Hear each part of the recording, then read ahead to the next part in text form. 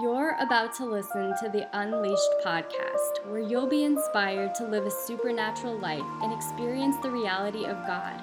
If you enjoy this message, do yourself a favor and subscribe. Or if you would like to connect with us further, visit unleashedchurch.org. All right. Give it up for Nate, guys.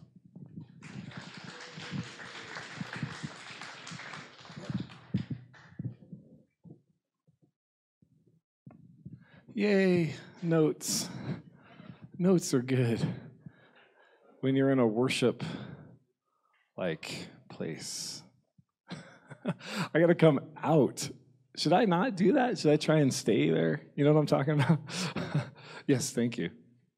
I usually have to come out because I can't think straight. You know what I'm talking about?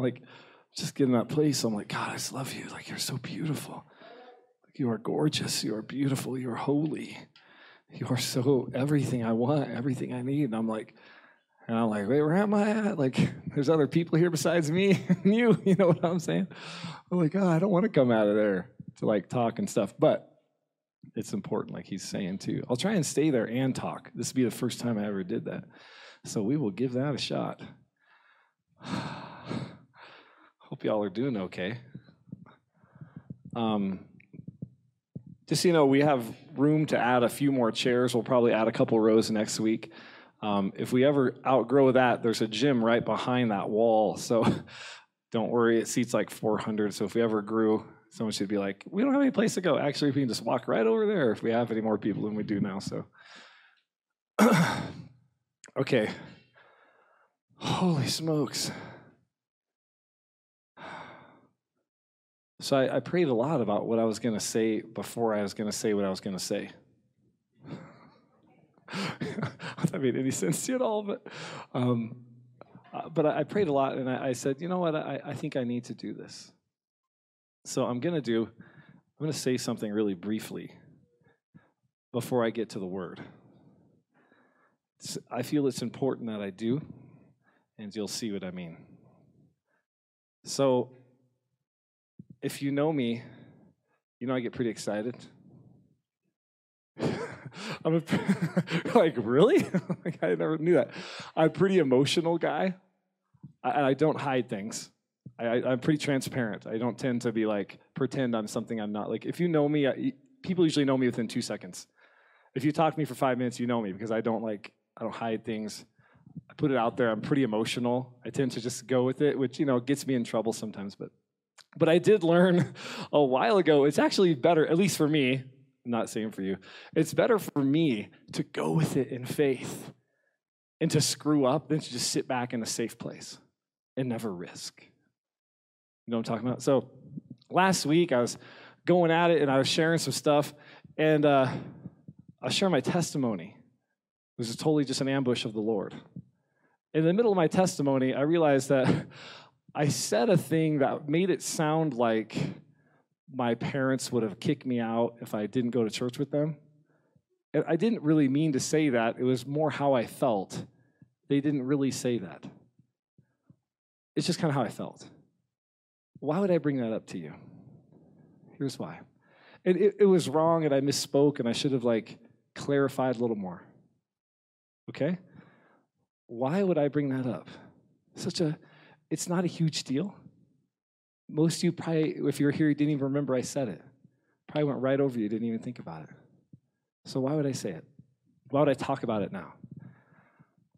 Because I want to set a precedent in the beginning of our church that if anybody, anytime, has a place of authority in the microphone and says something that could be misconstrued, or maybe didn't say it in the right way, or maybe said it in a way they could have said it better, and someone calls them on it, I want them to go, yeah, I didn't do that quite right. I should have emphasized that instead of this. I should have spoken better about that. And do you understand what I'm trying to say?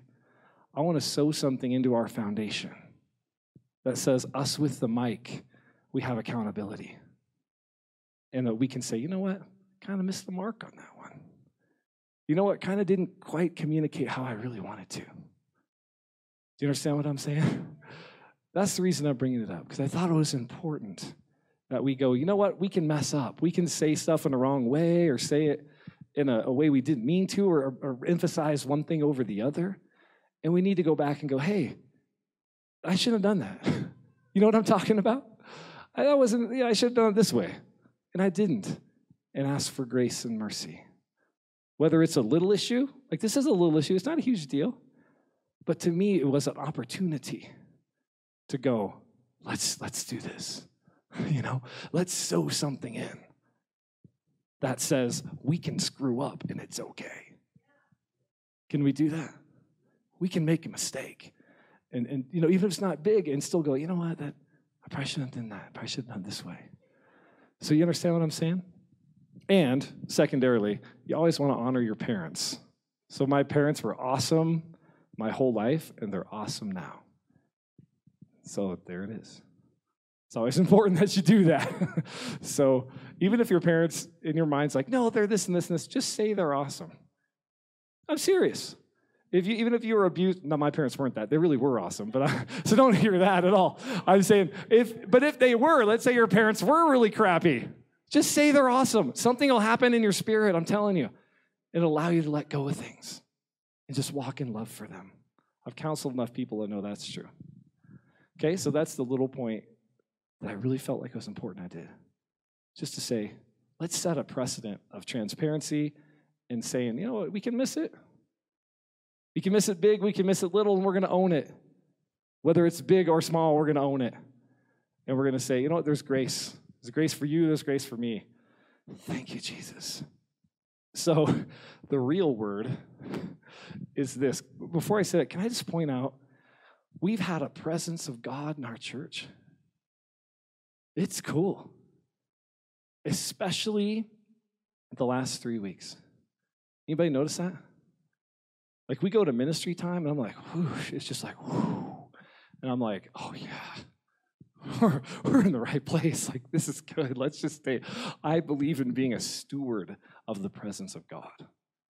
So when he comes, I just want to be really sensitive to his presence and move with him. It's so important to me to do that. So it's been really cool. Can I say something else that's cool? I was talking to the worship people, and something else has happened in our church the last couple weeks. And it's pretty cool. Last 3 weeks, I would say. And it's really cool. How many of you are married?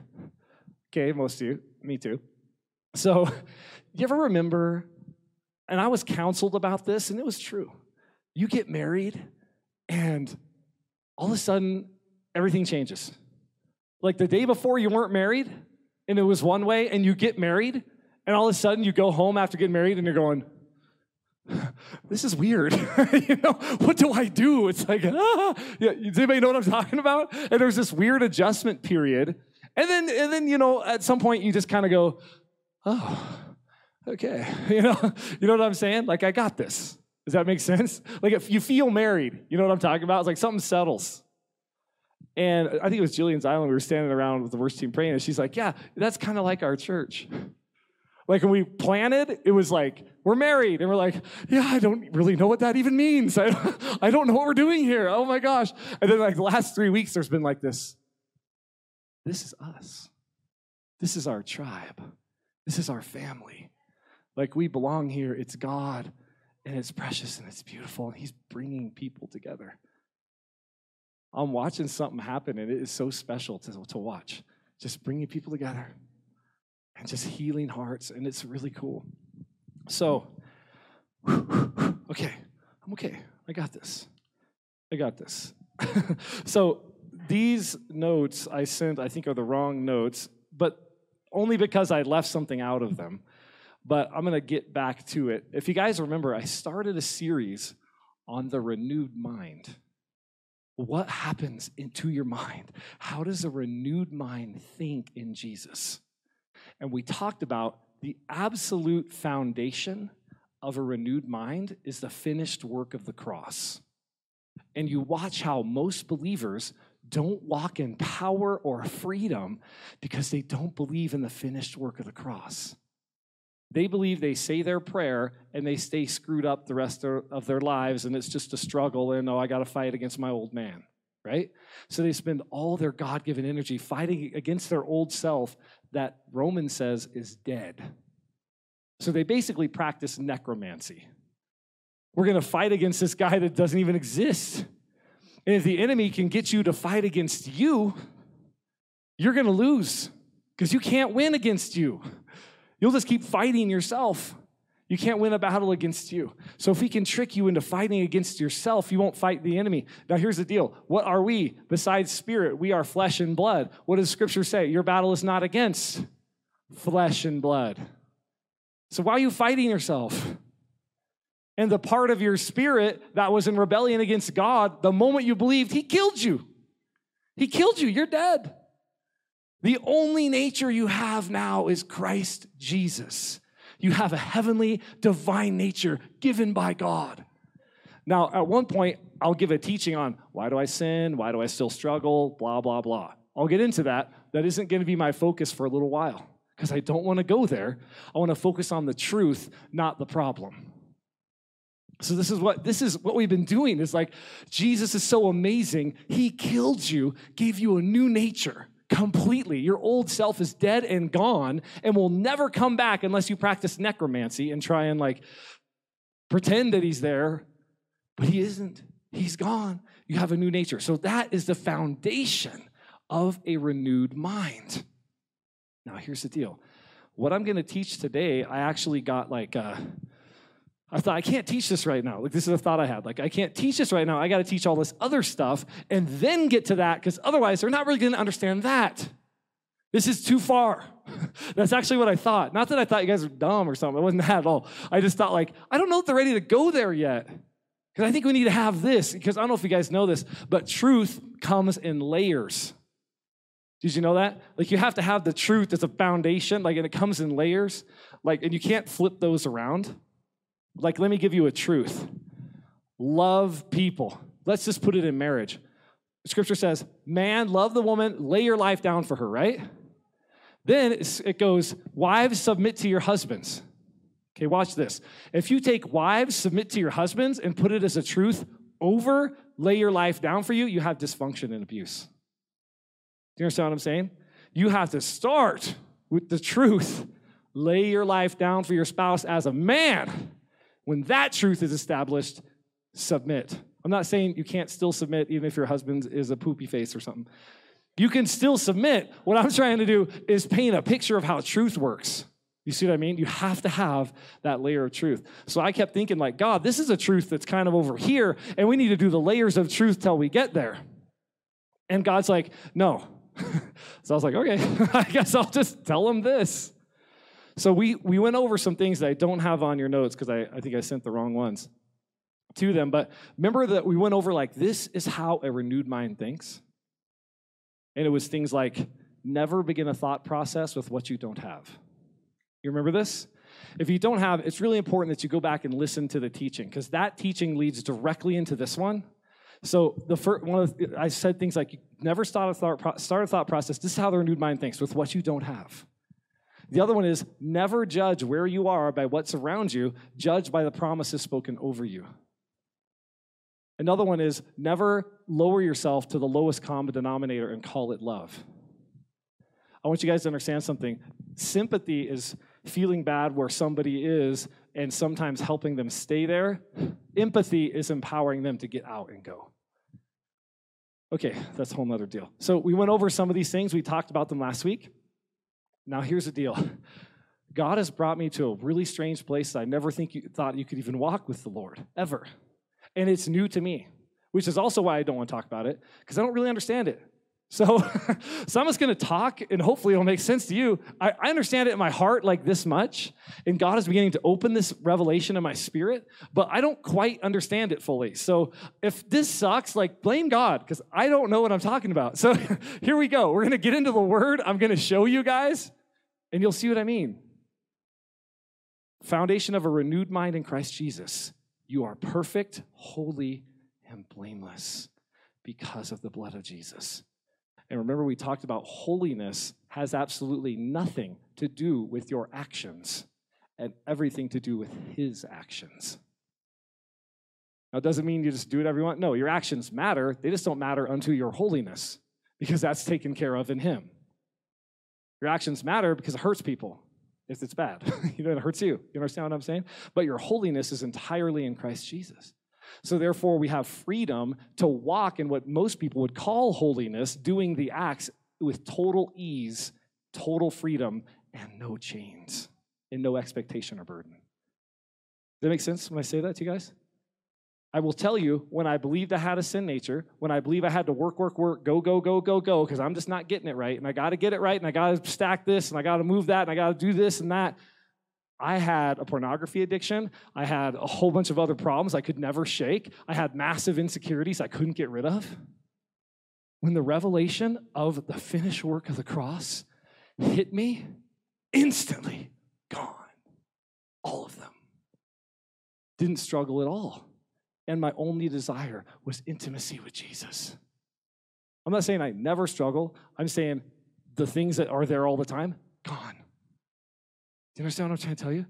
Now, honestly, by show of hands, since we've been talking about the finished work of Christ, how many of you have experienced similar freedom with the various issues? Like a couple issues here and there. Yeah, so look at that. The freedom is going up because what happens is when you're so free that you don't have to do it, you want to.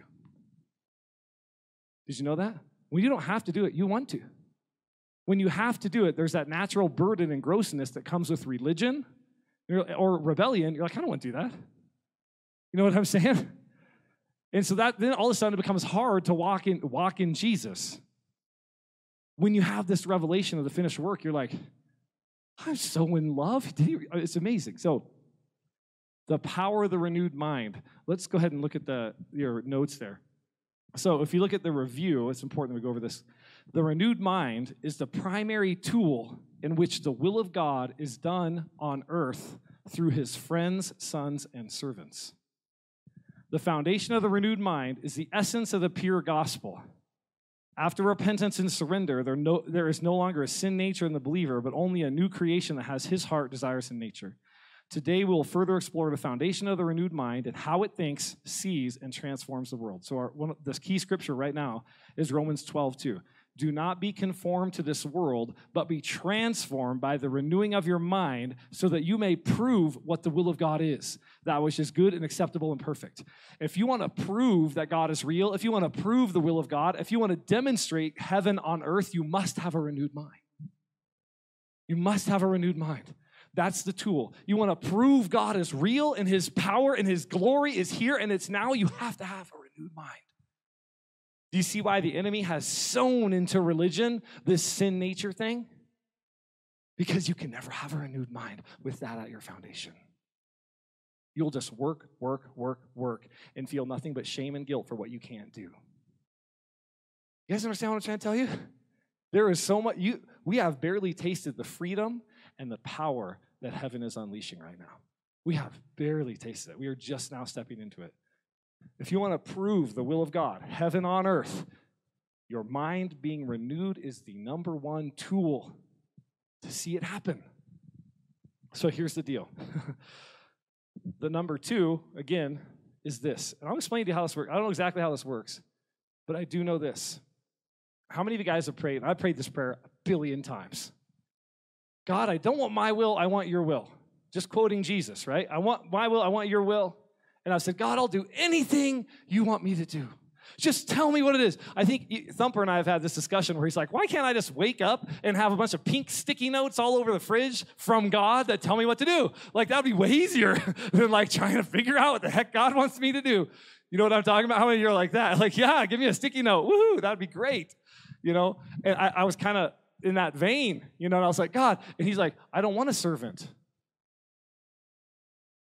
I want a son. And I want a friend. And God said, I'm going to teach you what it is to be the friend of God. I thought being the friend of God was just doing all the right stuff. He's like, no. Servants do all the right stuff. Not that friends don't. We'll get there in a second. But I want a friend. Foundation, of friendship, the finished work of Christ on the cross. His blood shed. You are perfect, you are holy, you are blameless. And there's nothing you can do to screw that up because it's on him, not you. Okay, first thing, watch this. On your notes there is John 15. This is my commandment, that you love one another, just as I have loved you. Greater love has no one than this, that one lay his life down for his friends. You are my friends if you do what I command you. Now, what is his command? What did he just say his command was? Yes, love one another. So you think it's a list of commands you need to follow. He just gave the only command he has. Love one another. Oh, okay. But do you see how people put all this stuff in there? He just told you what his commands are. Just love, and you'll be my friend. Watch this. No longer do I call you slaves, for the slave does not know what his master is doing. But I have called you friends. For all things that I have heard from my Father, I have made known to you. So watch what he's saying. He equates slavery with the withholding of information. He equates slavery with, I'm not going to tell you. See, the slave just does what he's told. The friend gets told why he's doing it. Okay, we're moving, right? Are you with me? We're moving. A slave, he equates that with withholding of information to you. A friend, he doesn't just tell you what he's doing. He tells you why he's doing it. And he opens his heart up to you. And he says, this is why you're doing this. And this is why you're doing that. Why is that important? I want you to think about that while we continue in the scripture. He goes, for watch this. All things I have heard from my Father, I have made known to you. All things. Now listen to this. Jesus wants to tell us everything he knows. He wants to tell us everything he knows. How do I know that? Because he just called his disciples friends. He invited us all into the same call. And he says, I want to tell you everything that's on my heart. But why don't we hear it? We don't hear it because we don't have a renewed mind. Only a renewed mind can hear and accept everything he's saying. Okay? So hold on a second. I guarantee you, people say, God's not talking to me. I guarantee you he is. If you're a believer, I guarantee you he's talking to you. You can't hear him because you're not listening with the renewed mind. You're listening with the old self. I'm telling you, I'm not saying there's a burden on you. I'm just telling you. When you think like a slave, you don't get to hear things. I'm not saying he's not telling you. I'm saying you're not hearing it. All you're hearing is what you should do, not who he is, what's on his heart, why you're doing it. Yeah. That's what we're going to get into. His question, could you hear his question? He said, how does someone surrender? That was the question. And I like the question a lot because that's the core of it. It's not how do we perform, it's how do we give up. The word of the Lord is give up. That sounds so funny. What about perseverance? Like, I understand perseverance. I'm telling you, like, the word of the Lord is give up. That sounds so funny, but it is. It's like, no, it's on him. So we'll get to that. I think that's going to get an answer in the word. I believe it. If it doesn't, then I'll figure out another answer. I'll ask him and see what he says. So here we go. He goes, watch this. You did not choose me, but I chose you and appointed you that you would go and bear fruit and that your fruit would remain. How does one bear fruit that lasts in your life? By being a friend of God. You will find when you think like a friend, when your mind is renewed, and you begin to see him like a friend, he is your friend. Like, I'll show you how it works in a second. At least one aspect of it. I have one aspect. That's all I have. I don't have the whole nutshell. I literally have one revelation of what it means to be the friend of God, and I'm going to share it with you. And hopefully by some other week, I'll have another one, but this is what I have right now. Okay, so watch this. He says, if you want fruit that stays, you have to be my friend. You have to think like a friend. Why is that? Think about this for a second. If you're a slave, you just do what you're told. You can get stuff done. You can perform tasks, but that's not fruit. That's obedience. What does fruit look like? I'll tell you what it looks like. It looks like generations down the line, loving and serving Jesus and being completely set free of every issue and on fire and casting out demons and healing the sick and raising the dead. It means we have a 3-generational vision. It means we're not waiting to get raptured. It means our thought process isn't we get to escape. Our thought process is, I'm thinking my grandkids. I'm thinking my great-grandkids. I'm thinking, what can I sow now into them that's going to be fruit that goes on forever? My kids are already light years ahead of where I was when I was their age. And God is doing something. How many of you guys in this room right now, your kids are light years ahead of where you were? Yeah, look at the hands. I mean, this is what God is doing. He's doing this in a tribe. It's not just our tribe. He's doing this everywhere. Guess what they're going to do? Guess what our grandkids are going to do? Because they're going to be friends of God. We're barely getting the revelation that we don't have a sin nature. You know where they're going? It's going to be incredible. So let's start sowing things with the mind of a friend that goes on forever. So watch this. Here's what he says. Your fruit will remain so that, watch this, whatever you ask of the Father in my name, he may give it to you. Friends get everything they ask for. Come on, guys. Friends get everything they ask for. What did he just say? So that. Why does he want him to be a friend and think like a friend and enter into friendship? Because he wants to give them everything they ask for. And he can't give a slave everything he asks for. All he can give them is salvation. Oh, that was good. That was a good word right there. Seriously. You can't give too much to a slave. Because you know what? If you give too much to a slave, they crumple under it because they don't think they deserve it. And pretty soon a gift will cause shame and guilt in a slave. A blessing to a slave is a curse. I want you guys to think about this for a second.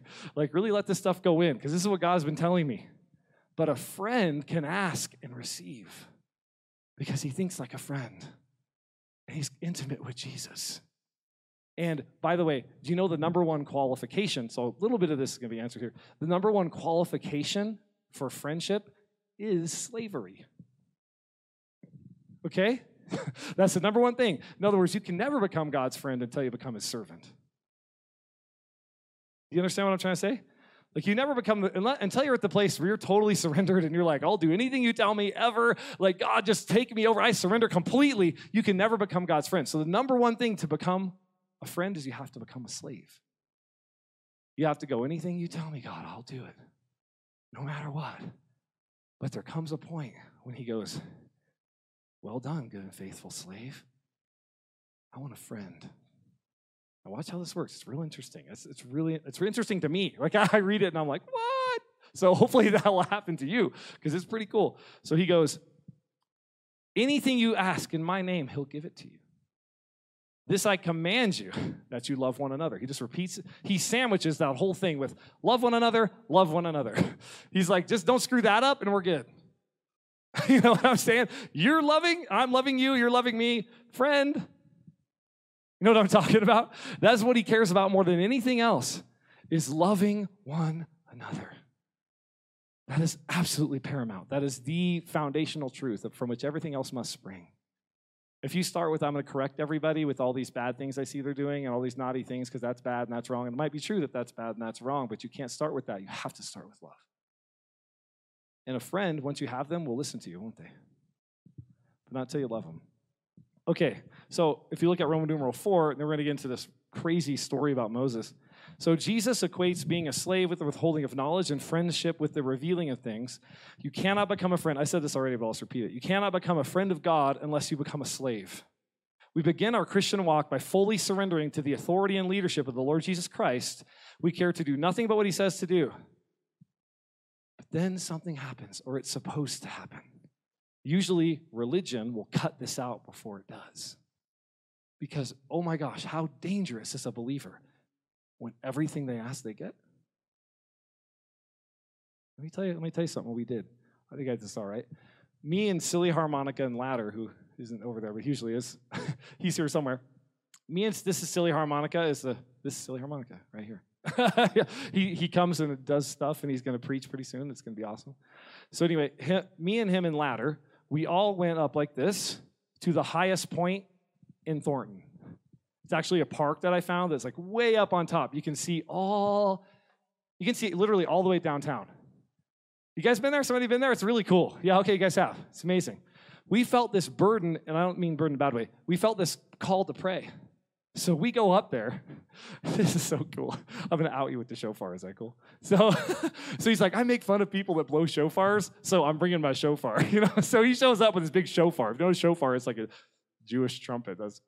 I guess that's how you want to think of it. It's like a big trumpet, like a ram's horn looking thing. So he brings it up there, and we just launch into prayer, and we're like crying out. We're on the top. It's starting to get dark. We can see all the city, and we are just crying out. We're saying, God, send thousands in Jesus' name. God, come out from the city and change our city. God, flood our church with thousands of people on fire for you, God. Like, send the thousands. Like, Lord, the move that you've been, send the miracle. Like, we are going for it. And one of the coolest things is he's like, I'm going to blow the shofar now. So he gets up there, and he blows the shofar, and he's like, da-da, right? And I'm not kidding you, the most perfect, awesome echo you have ever heard in your life. Wasn't that cool? Like, he goes, da-da, and it was like, da-da, like perfect echo. And I'm like, the angels are like blowing back at us or something. It was really cool. But what I mean is, what happens, how dangerous is it when you start calling these kinds of prayers? And marriages get saved, and people get healed, and joy floods people, and depression is broken, and strongholds are destroyed, and everybody is on fire, and there's love going back and forth, and families are healed, and the glory of God falls. What happens when you start praying prayers and God answers it? Bam, bam, friends do that. Friends do that. Let me tell you how a slave thinks so you'll understand. How a slave thinks is like this. You have a moment of fire. Okay, you have a moment of unction, right? You have this moment of like, I'm going to pray the big prayer. And you pray it, and the opposite happens. How many of you have done that? If you haven't done that, then you haven't prayed a big prayer yet. So I've totally done that. I've prayed, God, this and that, and just gone after it, and had the exact opposite happen. Now, how many of you prayed the big prayers and had the exact opposite happen? Like, a lot, like in a row. Yeah, if you pray a lot, that happens, So how many, if you're a slave, you kind of get to the point where you go, I always called it post-traumatic prayer syndrome. It's like, I'm afraid to pray that right now because the opposites happened like 50 times. So I'm like, I don't know, I can't even do it. And you go into inner prayer and you can't even pray it. You're like, God, I'm not praying that. How about, Lord, your will be done? You guys know what I'm talking about? You know why you do that? Because slaves don't know what their master is doing. And so they have to hide, and you got to protect yourself. So to protect your spirit from being disappointed and hurt and disillusioned and let down, you actually stop praying the big prayers, back up from where you should be, cover yourself because you don't know what your Father is doing.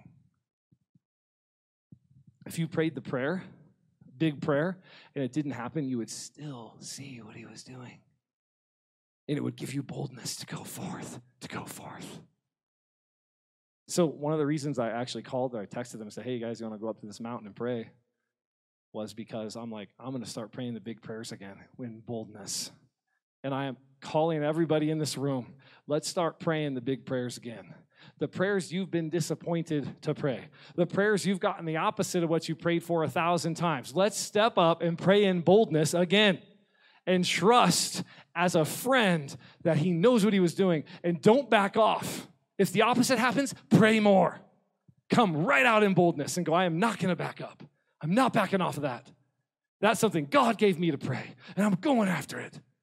And you know how you don't get disappointed? You go, God, what are you doing? And he'll show you. Your whole entire prayer might not happen in 1 week, but he'll show you. He'll go, this, I'm doing this. Let me tell you what's going on here. Like this just happened to me recently, and I'll just give this brief example, and then we'll get into this, and we'll be done. But here's the deal. Recently, I was praying, God, give us a building, right? Give us a building. And nothing's happening. And I'm like, God, why aren't we getting a building? I don't understand. And normally I'd be like, I'm not even going to pray for the building because I don't see it happening. I don't know where the money's going to come from, blah, blah, blah. And I stopped praying that. And then God's like, would you like to know why? Oh, yeah. Why can't we have a building? Like, what's going on with the no building thing? And he said, I can't give you a building right this minute because if I did, you guys would explode in love together and have this massive connection with each other that I want, but I don't want it right now. I want each individual to connect to me. And not having a home base to go to forces all of us to do this one-on-one with Jesus. You know what I'm saying? It creates a very healthy church when every person in there doesn't need or mooch off the person next to them for their faith. or the person with the microphone or anything. Is it not? Do you feel it? He is forcing you, not by a mean way, but he's like calling you into this place where it's like intimacy, one-on-one with him. And he's pulling you forth in ways you've never connected with Jesus before. He's doing that on purpose. That's why we don't have a building. However, I don't think us having a building is going to last very long. I think we're going to have a building. But whatever. What I'm saying is, when you're talking to God and he tells you, this is why. Do you see what I mean? He's like, he'll tell you, this is what's going on. And you go, oh. And you're still able to pray in boldness. But if you don't think like a friend, usually you don't hear like a friend. Now, I'm going to give you one thing that's going to be weird, and then we'll end, okay? Moses was a friend of God. The Bible says Moses was a friend of God. Now, watch this weird story and see what you think. It's a very controversial scripture. More books have been written about this than lots of other things because it looks really weird. So watch this story. This is Numbers. It's on your sheet, 14. Then all the congregation lifted up their voices and cried, and the people wept that night. All the sons of Israel grumbled against Moses and Aaron and the whole congregation and said to them, would that we had died in the land of Egypt, or would that we had died in the wilderness. Why is the Lord bringing us into this land to fall by the sword? Our wives and our little ones will become plunder. Would it not be better for us to return to Egypt? So they said to one another, let us appoint a leader and get the heck out of here. So you have the Israelites are tired. They're in the wilderness. They have no faith. They're like, this is bullcrap. Let's go. Let's vote somebody up that does what we want and leave. That's the situation. Then Moses and Aaron, the real leaders, fell on their faces. I can just see this like, whoa, in front of all these people. And the sons of his congregation, the sons of Israel, and Joshua, the son of Nun, and Caleb, the son of Jephunneh, of those who had spied out the land, tore their clothes. I'm always like, aren't you glad you live in the New Testament? Like every time somebody gets upset, they're ripping their clothes off, you know. I always thought, I was like, thank you, Jesus, that we're in the New Testament. You know, like Joe, she came up here and gets prophetic words, starts ripping her clothes off, you know, running through, going like, ah. You know, it's like, thank you, God, that we're in the new covenant, and nobody's tearing clothes off every time they have a word, you know. Anyway, okay, so they're upset. They're tearing their clothes off like they always do. Like if you read the New Testament, every other chapter, somebody's ripping their clothes off because they're upset about something. So anyway, so they tore their clothes. They spoke to the congregation. They said, the land which we passed through to spy out is exceedingly good land. If the Lord is pleased with us, then he'll bring us into the land and he'll give it to us. It flows with milk and honey. Just don't rebel against the Lord. Do not fear the people of the land. They'll actually be our prey. Their protection has been removed from them. And the Lord is with us. Do not fear them. But all the congregation said to stone them with stones. I always like that. Let's stone them with feathers.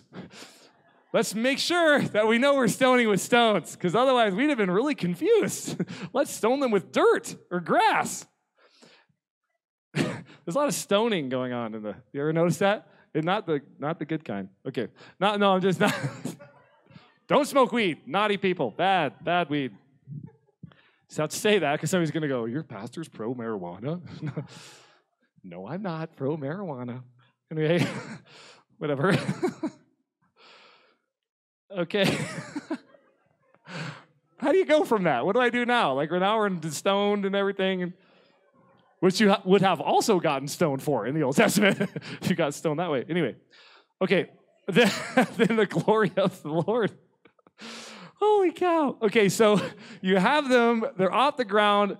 All of a sudden, they get these rocks to stone them, right? And then the glory of the Lord appears in the tent of meeting and to all the sons of Israel. So it's like, oh, like Shekinah glory, which is, I'm sure Moses and Aaron are like, oh my gosh, like, talk about the last minute. Like, they're going to kill us.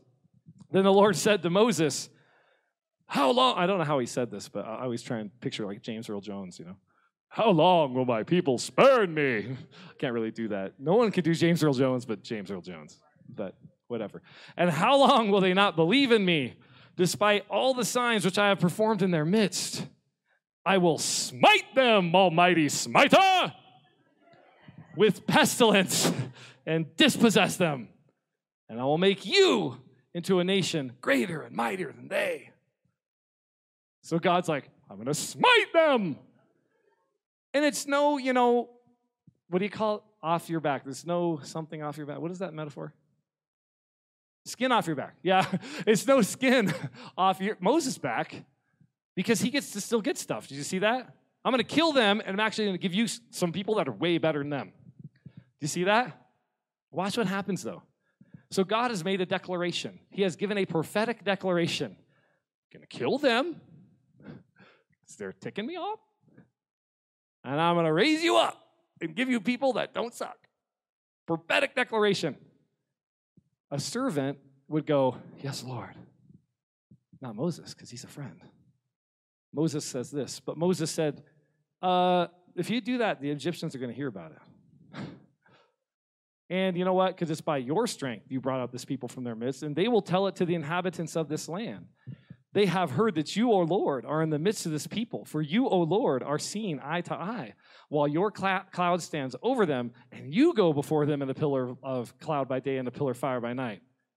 Now, if you slay these people as one man, in other words, if you killed everybody, then the nations who have heard of your fame will say, because the Lord could not bring these people out of the land which he promised them by oath, therefore he slaughtered them in the wilderness. But now I pray, watch this, I pray, let the power of the Lord be great, just as you have declared. The Lord is slow to anger and abundant in loving kindness, forgiving iniquity and transgression. But he will by no means clear the guilty, visiting the iniquity of the fathers on the children to the third and fourth generations. Pardon, I pray, the iniquity of this people, according to the greatness of your loving kindness, just as you have forgiven this people from Egypt, even until now. So Moses goes, basically, hey, God, that doesn't sound like you. And remember the covenant you wrote up, the fine print? You said you wouldn't do that. You remember that? And God's like, oh, thank you. Like, I totally lost it for a second. No, that isn't what happened. But what I want to show you is something. Watch this. So the Lord said, I have pardoned them according to whose word? Your word. I have pardoned them according to your word. Now watch this. But indeed, as I live, the earth will be filled with the glory of the Lord. God says, I'm going to do this. And Moses goes, no. Ooh, where does he get the audacity to do that? I want you guys to see something. It's not audacity. People have taken this scripture and created an entire theological system called open theism, which means God doesn't know the future. Because they're like, see, God said it would happen. He had no idea Moses was going to argue with him, and therefore he changed. Do you see what I'm saying? That's just stupid. There's a whole lot of stupid in that sentence right there. It's just so dumb on lots of levels. Here's what I believe. This is my opinion, but I'm right. So, here you go. This is my opinion about this. Because God was speaking to me about being his friend. And he reminded me of something he told me 15 years ago. 15 years ago, I was sitting in, at the time I was a youth pastor, sitting in the room I did youth ministry in. And I was waiting for youth group to start and wanting to kill myself. And I mean because they were horrible kids. They were.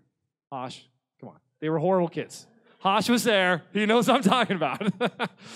They were awful, awful kids. Like, they hated me, slashed my tires, did awful things, vandalized the church. Thank you, Hosh, again on that one. So here's the deal. They were awful kids, and they hated me, and they were just terrible. And I'm crying out to the Lord, like, God, get me out of here. Like, these kids hate me. I'm not doing any good. And I kid you not, I heard his voice go, this generation deserves judgment and wrath. He said this to me. And at first, I'm like, you bet they do. Hush, judgment and wrath, right here. You know, it was like, I mean, you know how it is, because I was hurt and I was angry. And then God said, I am not going to pour out on this generation. They are in rebellion. And this is the conversation. And as he's talking, something actually shifted in my spirit. And I interrupted him. And I go, wait, no. I know they don't deserve it. I know this is how they've been. But I start crying. I'm in the middle of the youth room weeping. And I said, no, Lord. Don't do that. Please send the revival, even though they don't deserve it. Please show mercy. Show mercy to this generation. And I started crying out, and I said, God, they don't know you. They don't know you. They've been hurt. They've been wounded. They've been abused. They've been neglected. They've been pounded into nothing. They don't know you. They're dying. They're hurt. God, don't do that. Do this. Do a revival for them. Move on this generation. I don't care what they've done. That isn't who you are. You do this. And I started that conversation with him. 3 months later, we have a move of God and a revival. Now, here's what I want to throw at you. I put this on here. Oftentimes, look at verse 5, Roman number 5. What if God is looking for friends and leaders, and so he is saying something that is testing your heart rather than determining your destiny? What if he says, I want to do this with you, and he doesn't actually, he's trying to say, come up, stand up. What I want to tell you what happened is, this was the moment God knew he had a leader and a friend that could lead people into freedom. This was the moment God knew, that's my man. That's my man right there. And I'm telling you guys in this room right now, what has he said that you're going to have to go back and go, no, God, no. Because the enemy will come and whisper things that even you think is God. You know what? Your marriage that you're about ready to have is going to suck because you did all these bad things over here and you deserve judgment. And here's how you messed up. And No. Oh, no. There's a whole new thing coming on the body of Christ. He wants friends. Sometimes I'll turn on like the radio, which I don't anymore, but I used to, especially after like 9/11 and stuff like that, and you hear these guys going, God is judging New Orleans, you know. God is judging San Francisco because the gay, you know. Have you guys heard this stuff? Where's the leader? Where's the leader? Where's the friend of God? That even if God did come to them and say, I'm going to do this, San Francisco is so naughty and blah, blah, blah. Where's the leader that goes, no, God, no, don't do that. Don't do that. Send a revival, God. Send your love. Heal their hearts. Send an amazing move. Do this, God. Do you understand what I'm saying? I've heard people even say, God isn't sending revival to this generation. He's not doing it. He told me. Yeah, maybe he did tell you, but maybe he didn't want you to agree with him. See, a friend with a renewed mind knows when it's time to go, hold on, Lord. No. What about this? What about this? No, God, you're a God of loving kindness. You know why he's doing that? It's not because God doesn't know who he is. It's because you don't know who he is. And sometimes things you have that you'll know about God, you cannot be taught. They have to be caught. In other words, I can't tell you God is love. I can, but you have to have something come from you that grasp that. Do you understand what I'm trying to say? And if he just came and told you everything like a slave, there's certain things that you could never wake up to. You'll only go so far in God. There's certain things as a slave you'll never hear. But if your mind begins to be renewed and you shift over, always you start with being a slave. But what if he's telling you right now, this and this, and you're like, God, this is who you are. Because then you wake up. Moses now knows who God is to a depth he never did before. Now, this sounds confusing and weird, doesn't it? Does it? Or does it sound okay? Is this actually making sense? Because I don't know what I'm talking about. So I'm hoping that, I told you in the beginning, I was going to start talking about what he's telling me and hope that it made sense to you. It makes sense to my spirit. I just don't know how to communicate it in a way that doesn't sound heretical. You know what I'm talking about? Like, I'm trying real hard not to be like, control God, heresy, he's our servant. Like, whoa, and no, that's not what I'm saying at all. Right? Because I can hear people say it. Yeah, that pastor down the street said you just get to tell God what to do, and he's name it and claim it. And I'm like, no, that ain't at all what we're doing here. You know what I'm talking about? Hopefully you're not hearing that, right? You're hearing something else. It's like he has a call for you, and whatever you think you may have heard from him, it's always better. And what if he's calling you to go, oh, let's do this, Lord. You're a lover. You know what he's going to say in that moment? I got myself a friend. I got myself a leader. He's not looking for people to agree with him about judging New Orleans or whatever. Judging Denver because of weed or... It's so ridiculous. Can I say something that ticks me off? And then we'll be totally done, I promise. This is something that it's kind of a little thing that just it bothers me. And okay, we're going to say this. I've heard people say, God is going to judge Denver for weed.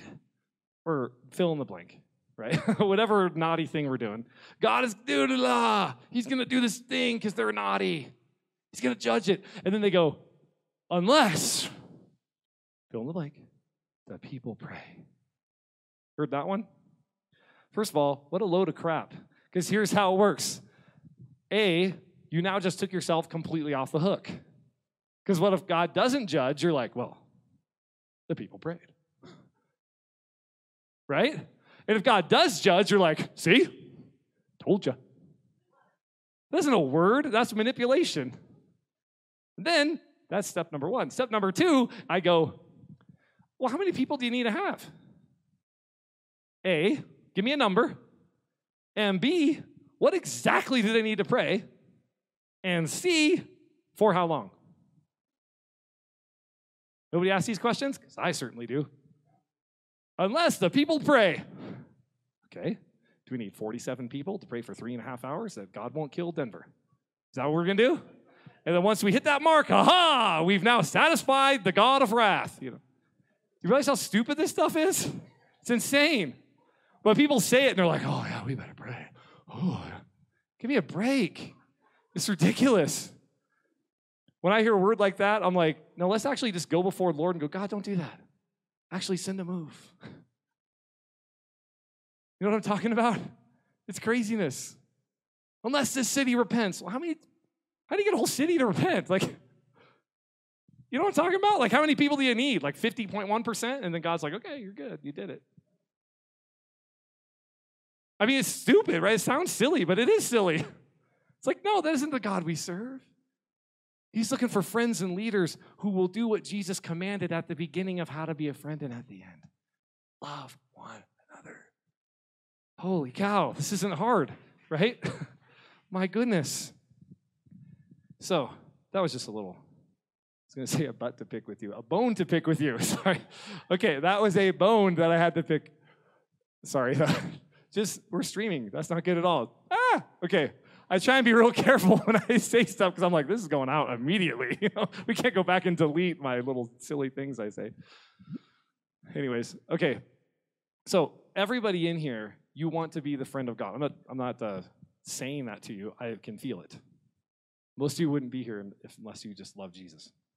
And there might be some of you here that are like, don't know him that well, or I'm just curious, or you're here for the first time or whatever, right? That's fine. But you want to be his friend. I can feel it.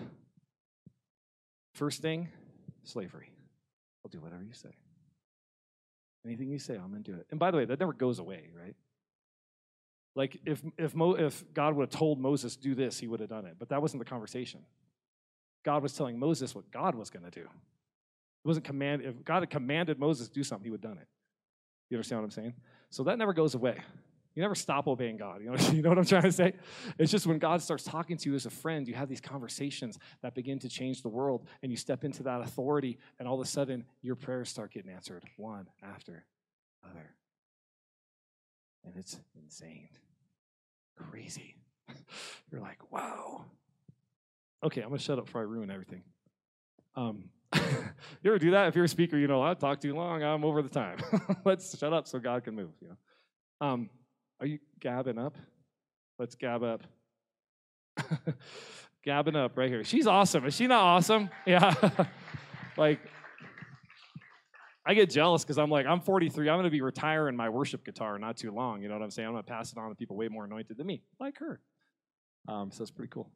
I'm serious when I say that. I always like to, let's pass this stuff off to these young people coming up that are on fire and God has anointed them and they sing 2 songs, sing 2 notes and it's like presence, And I'm over here being old, like, hey, Lord, I lift your name on high, Whatever, let's give it to them, man. Like they rock, Anyways. That's on my heart, to raise up worship armies, guys. I mean armies, come on. My heart is so to raise up young people, even older people, everybody. Let's just raise up armies of worshipers that are like, they just come before they worship. And God's like, I'm going to destroy Denver because of weed. And we're like, I praise you and I lift your name and I glorify you, Jesus. You are so beautiful. I'm going to worship until I can't even breathe or move. Okay. So let's just come before the Lord. And basically what I want to do is this. Most of people that I know, they don't walk in friendship with God only because they don't know what that even looks like. You know why? We don't have a physical example. I'm not saying that person is me. I'm just now like, woo, getting this stuff, okay? So that's not what I'm saying. What I mean is most of us don't because we don't see it.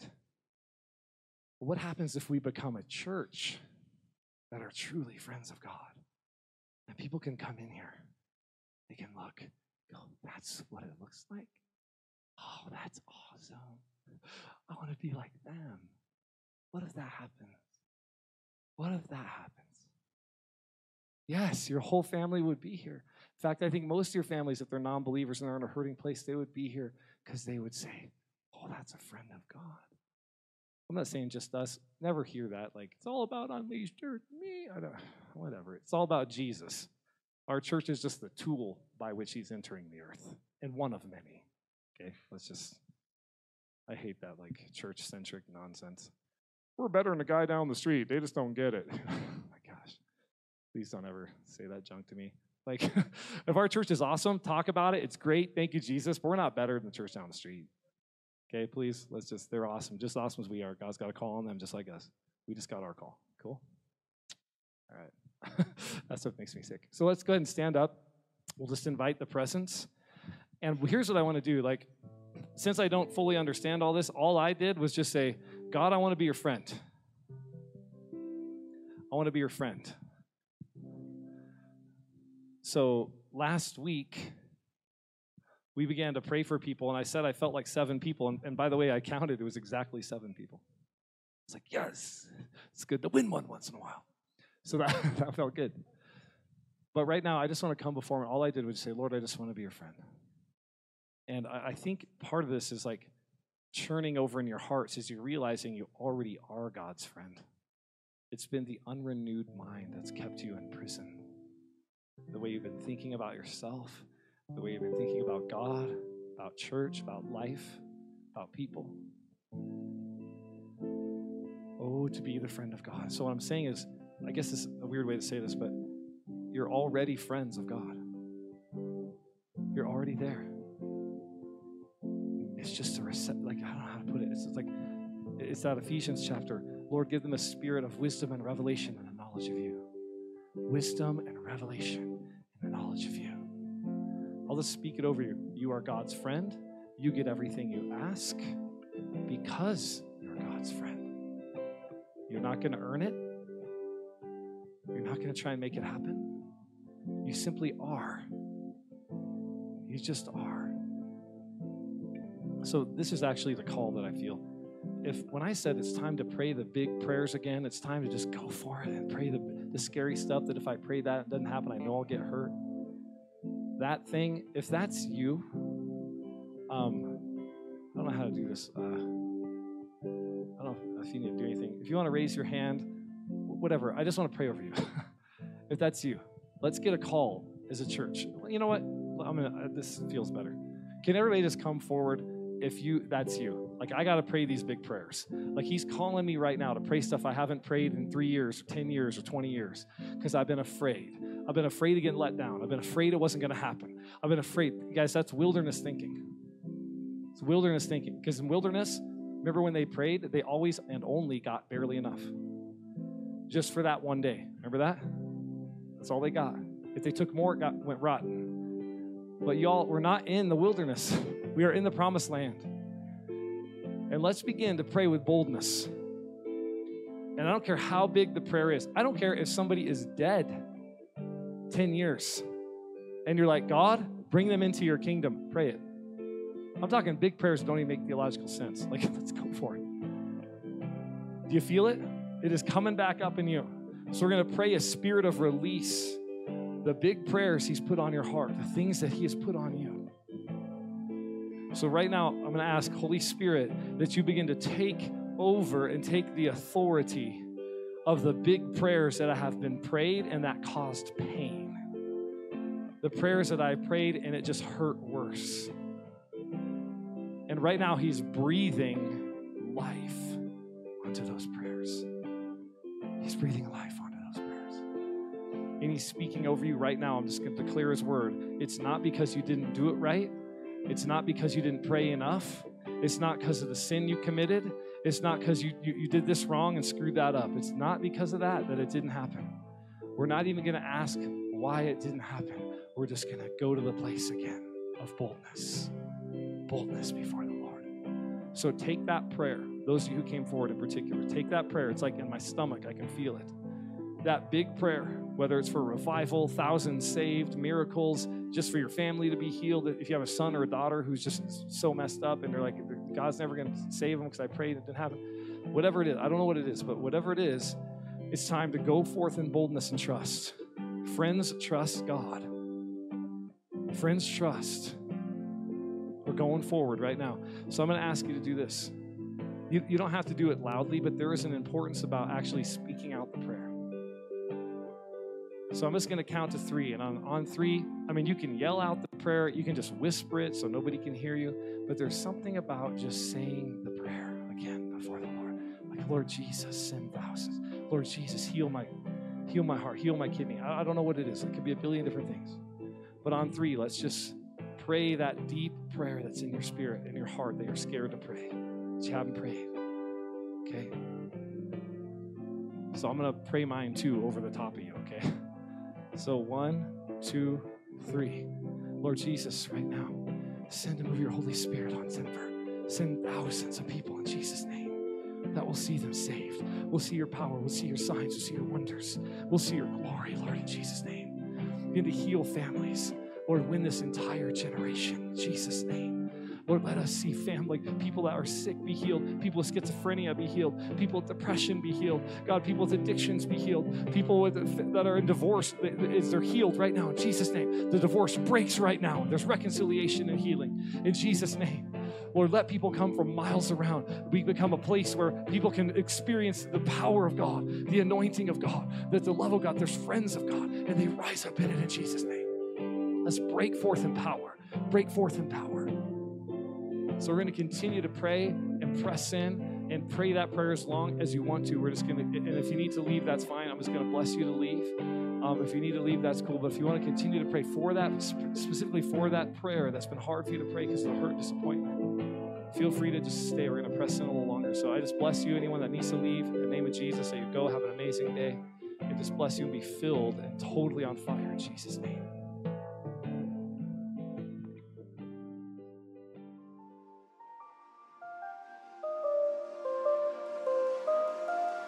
Thanks for listening to our podcast. And don't forget to subscribe, guys. It's so cool.